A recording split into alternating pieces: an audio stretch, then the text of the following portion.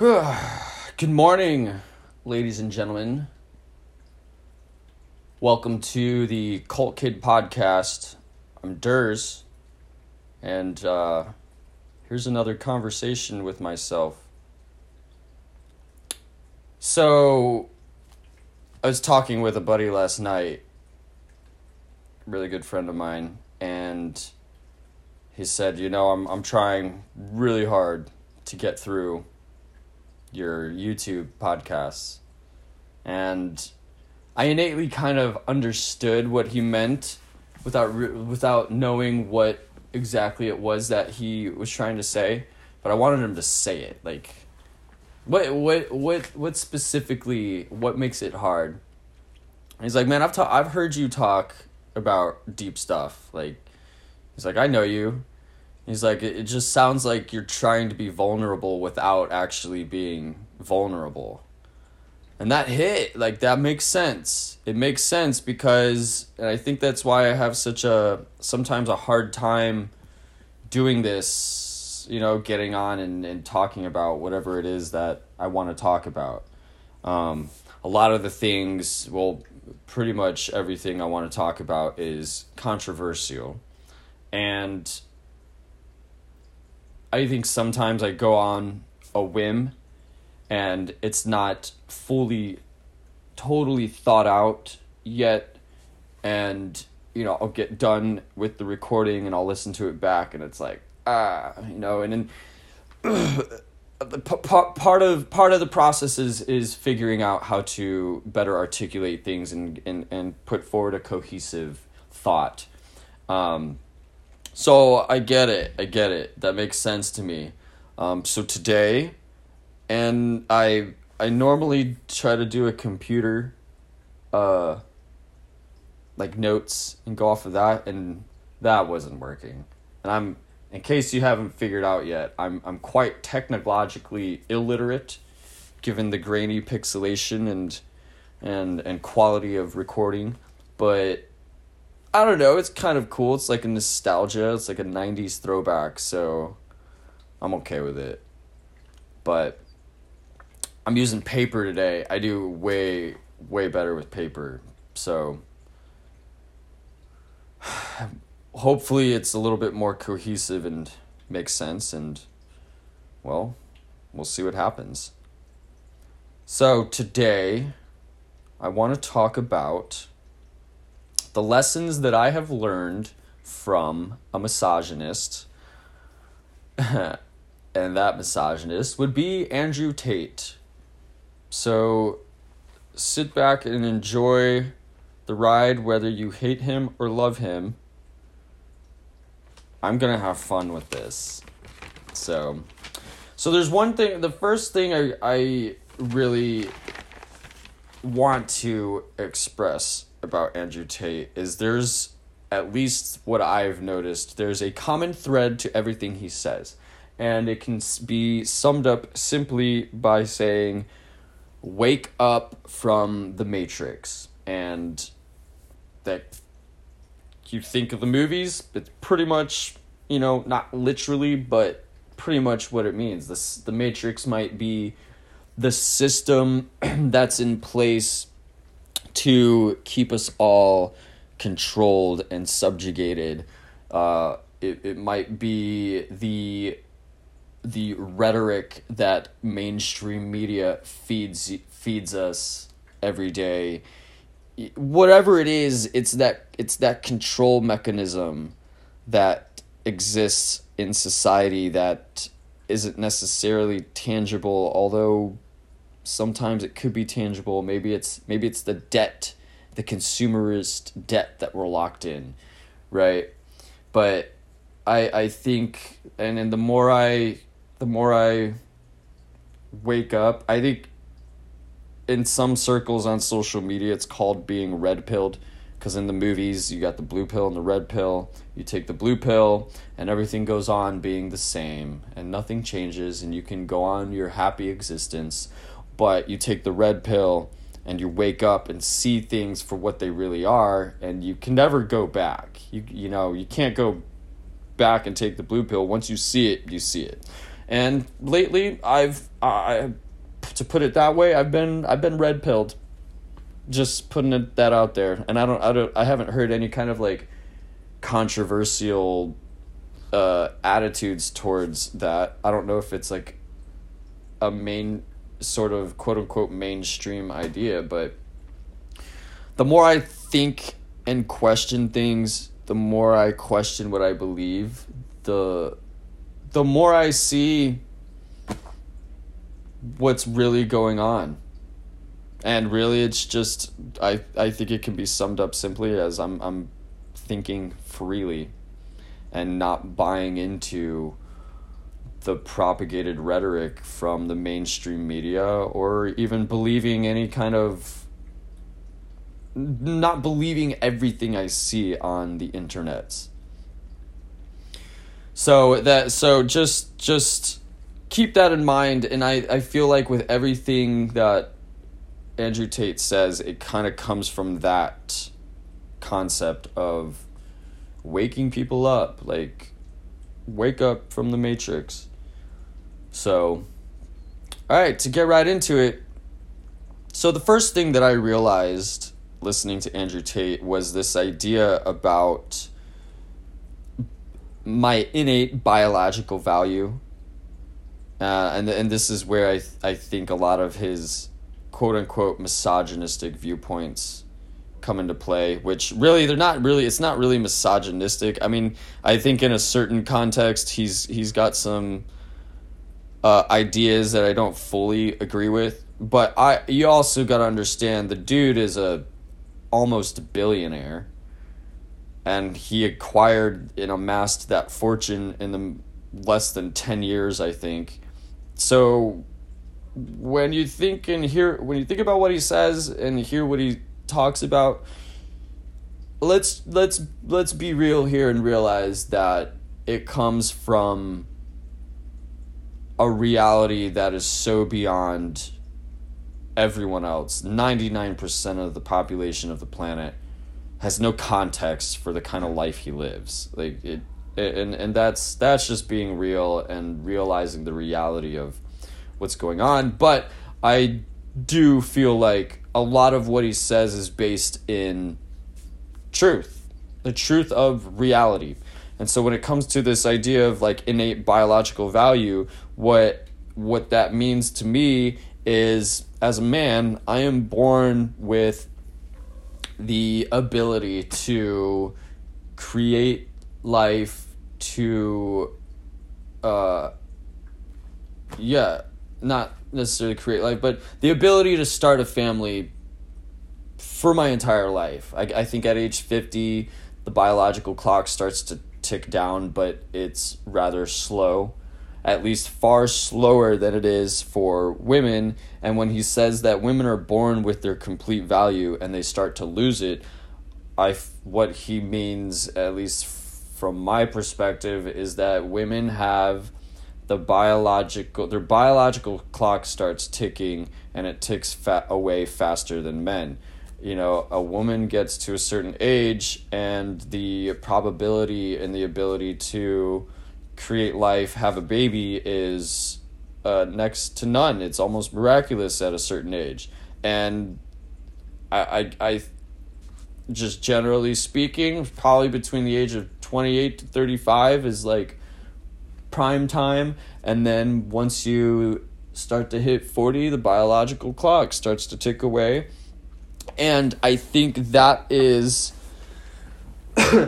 that innate desire and that urge from a biological perspective is what drives people to make the decisions that they make, generally speaking. And I'm not trying to diminish any woman who decides to pursue a career and that's what you want to do. That's great. Awesome. But I think in general, there's a biological aspect to our ability to plant our seed, to create life, create a family, raise a family. And men have the ability to do that on a longer time frame women, and that's just how it is. And I think realizing that allowed me to start thinking about things a little bit differently, and that brought me to the next thing that I realized was my status and position in society. So, and what does that mean? You know, it's like, what do I have to contribute? What have I gained? And what do I have to show for it as far as like my contribution? And I mean, to be real honest with you, like I had to meet reality on reality's terms. And when I was thinking about like, well, okay, like what is my status and my position in society and what do I have to contribute? It's pretty much fucking nothing. Like I wait tables, and in a certain respects, and you know, not to say that there's no place for that. Like I know that it has value, but I feel like I'm the low man on the totem pole in that situation. I feel like, yes, I have something of value to offer, but it's just a service to people who have a higher status and position, who when they get off work want to decompress and unwind and enjoy camaraderie with friends. And that's all fine and dandy, but me personally, I want more. And that's how I feel. And I think being able to like recognize that, and it, because it there for a long time, and I think I even used this terminology with my therapist, and I probably talked about it with friends, but for a long time, I really felt like I was just floating through life. Like there was no purpose. There was no true futuristic goal. You know, it was more of like, oh, I want to make more money. And then, well, how do I do that? I don't know. Well, I'm just going to come up with some random idea and then see if that works. And there's really no rationale behind it. It was all just kind of whimsical and fanciful and it was just like irrational, lacking any kind of true logic. It was more like feeling based, and that's a whole conversation because, you know, and I'm just gonna throw this out there for the people who don't want to hear it, but your feelings don't determine reality.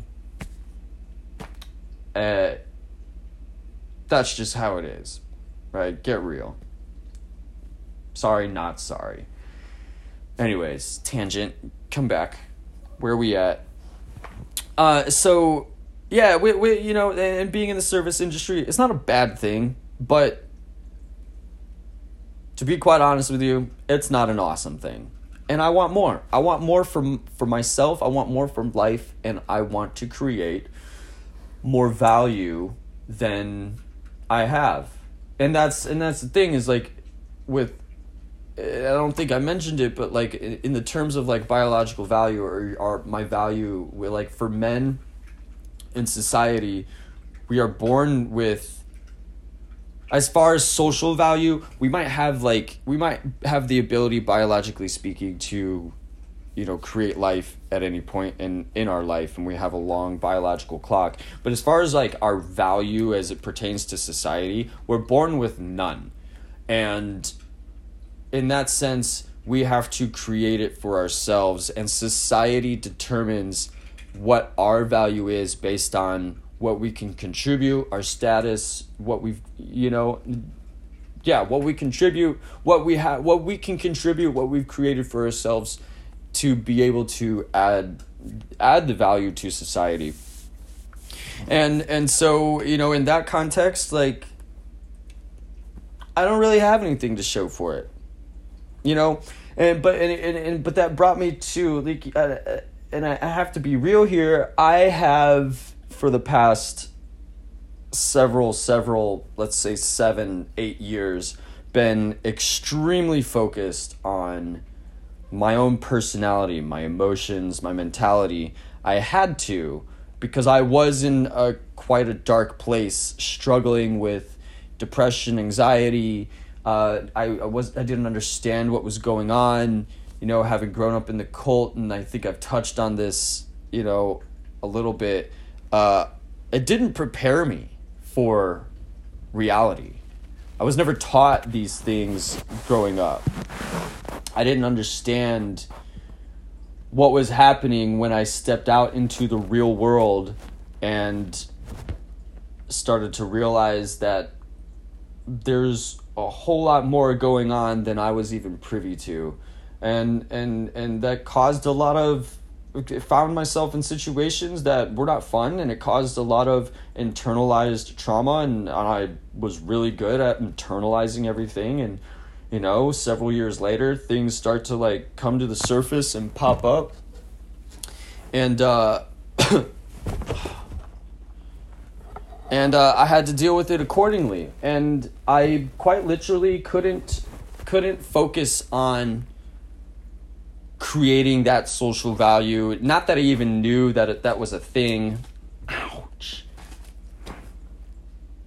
And but I in a real sense, I would find myself in the different jobs that I held almost not being able to deal with what was going on inside of me emotionally, mentally. Almost losing it.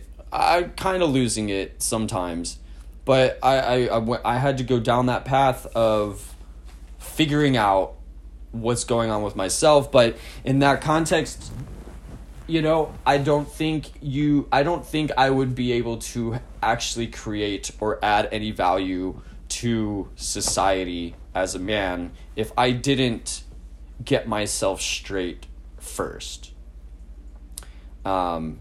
And that's just part of the process. And that's where I'm at now. You know what? And that's the thing for me. For me, I've always been able to hold an objective stance on things. Even if I didn't like someone or something, I have the ability to be able to listen to what they say and learn from it. I think every situation in life has the potential to offer a lesson, and we have the ability to learn from every circumstance that we go through in life if you're open to it. And in a real sense, I think having that sort of perspective and attitude can fast track you to the place that you really want to be, even if you don't know where or what that is. So so I started realizing this and started thinking about it. And really, this is all just can be simply stated as meeting reality on reality's terms. Excuse me. And so, I spent years focusing on my emotional and mental health. And I realized the disconnect between my personal value and my social value. And like I said, rightfully so, I don't think I could have any social value until I created my personal value first. And I have something. So in status, and this is something I learned from Jordan Peterson. Our nervous system, we're biologically wired to recognize status within a hierarchy, and hierarchy systems are found all throughout nature, and it's one of those ancient, very, very millions and millions of years old biological processes that it's found in everything, really. And we're wired to operate within it and to recognize the status within the hierarchical systems.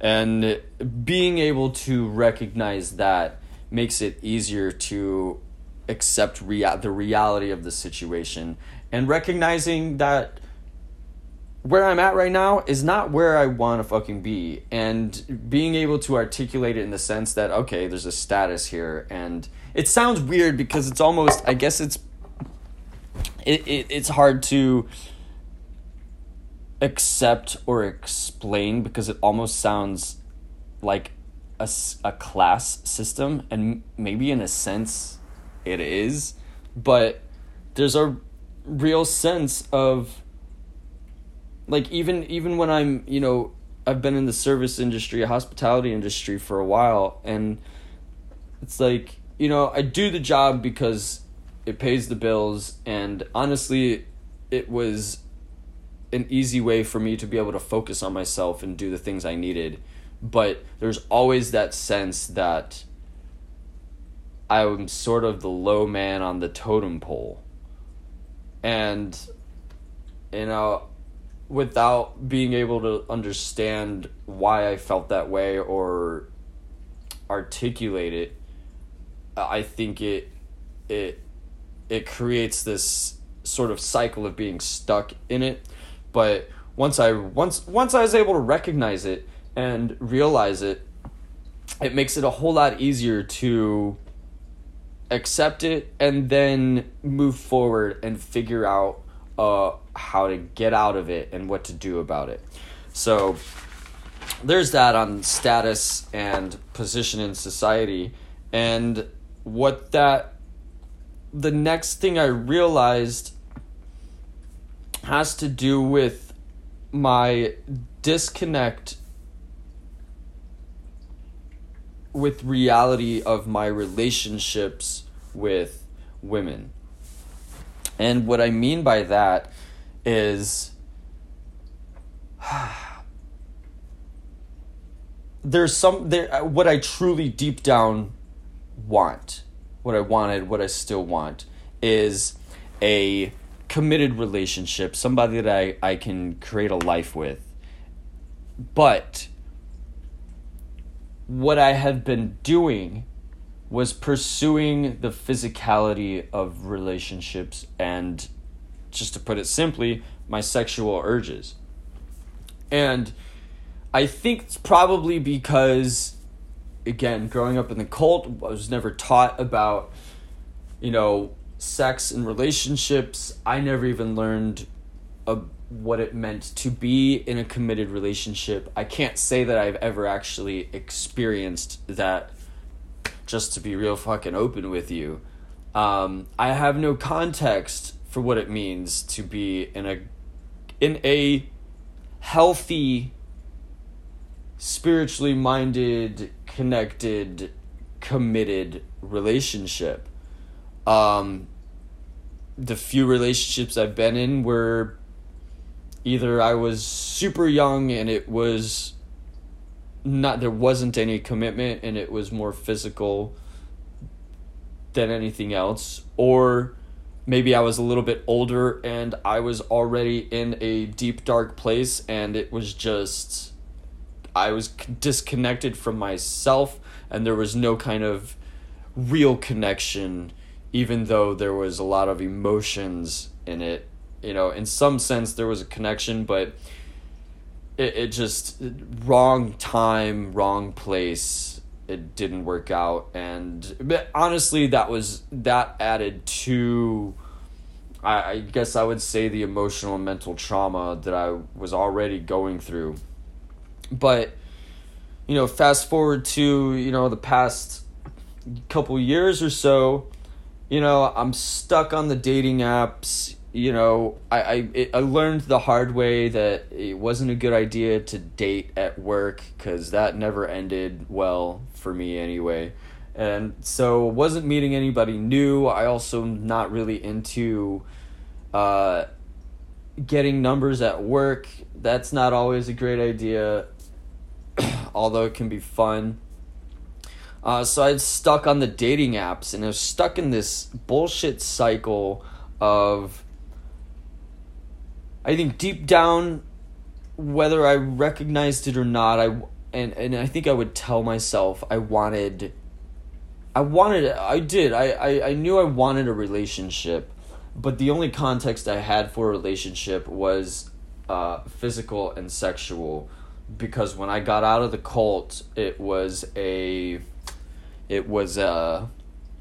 year or a couple years long of the only experiences I had with relationships were purely sexual and never lasted long. And so I think part of that is like that was the rut that was created, that was the pattern that was created. And so without even realizing it, when I got to a point where I was like, oh, I want a relationship, I would revert back to this sexualized aspect of thinking, or just, unconsciously thinking that that's how I needed to go about getting it. And it clearly doesn't work that way. And so, and it's somewhere along the way I kind of realized this and like woke up to like, oh, like if this is what I want, but this is what I'm pursuing as far as like the physicality of it, I need to like differentiate it, and I don't need the physical right now. And then I was able to like truly focus on what does it mean to have a relationship? What in such a broad sense, because I had no context. Like I'm able to rationalize it and figure it out. And what I realized is that, once I really started thinking about it, I realized that my status and position in society does not allow me to pursue the committed relationship in the way that I want to. And like, what does that mean? Well, I've never been one to settle. And when I really think about it, the kind of relationship I want is pretty high caliber. And if I'm being real and honest with myself, I don't have the position in society. And what do I mean by that? Like, I don't have the job capable of financing, dating the type of women that I want to get to know, and the type of woman that would be... I'm not even in a position to be able to offer the kind of relationship that I want. And so, like, I was like, kind of like reality smacking me in the face. It was like, oh, okay, so here I am. I don't have the status that I truly want, and I don't have the status that and the status that I truly want at a certain point would allow me to move freely in reality to and get to know people and wine and dine women and get to and really figure out more about what it is that I really want. And I had to realize that to even be able to recognize what it is that I really wanted out of a relationship. And so that was really eye-opening for me, and it helped a lot, because then all of a sudden the physicality and the urges and the what's the unconscious, that cycle I was able to pull myself out of, and now I'm able to focus on what it is I really want. And it's been pretty interesting over the past few months, because I was able to rationalize where I was at, make decisions. Ow! Fuck! I scared the cat, and he super got me. But he was messing with the camera, so I had to get him out of here. That's a deep one. That's gonna hurt for a minute. Well, there we go. So anyways, back, where was I? Status, commitment. Yeah, and over the past few months, I've been able to rationally approach my reality and figure out what it is I want to do. And I've formulated a plan, and I have a goal, and I know that within the next 5 years, I'm going to be at a place and to use the terminology I've been overusing, but I'm going to have a status and be in a position to be able to live the life that, I put it simply, live the life that I want to live. And it feels good. It gives me a purpose. I don't feel like I'm floating through life anymore. I have an overarching idea about where it is I want to be and what I want to do. And I wouldn't have been able to get to this point had I not had these sort of wake-up calls and recognizing reality for what reality is. And so that kind of that pretty much sums it all up. And these lessons from a misogynist have made me appreciate my position more, and the way that I interact with women now is so horrible, because I'm not just pursuing some physical sexual relationship anymore, and how horrific is that? Sorry to you feminists out there, but I have to say that this toxic masculinity has got 1 point on you now, and you've lost that round. Sorry, not sorry. But for real, as much you can hate Andrew Tate, I know there's a lot of people that love him, and I think the reason why he has such a following from young men is because in our society right now, men aren't told these things. We're not really taught these things from a realistic, pragmatic perspective. And what he's saying, fundamentally to young men, and it's the same thing, like there's a common thread between people like, and I don't want to compare all these men, but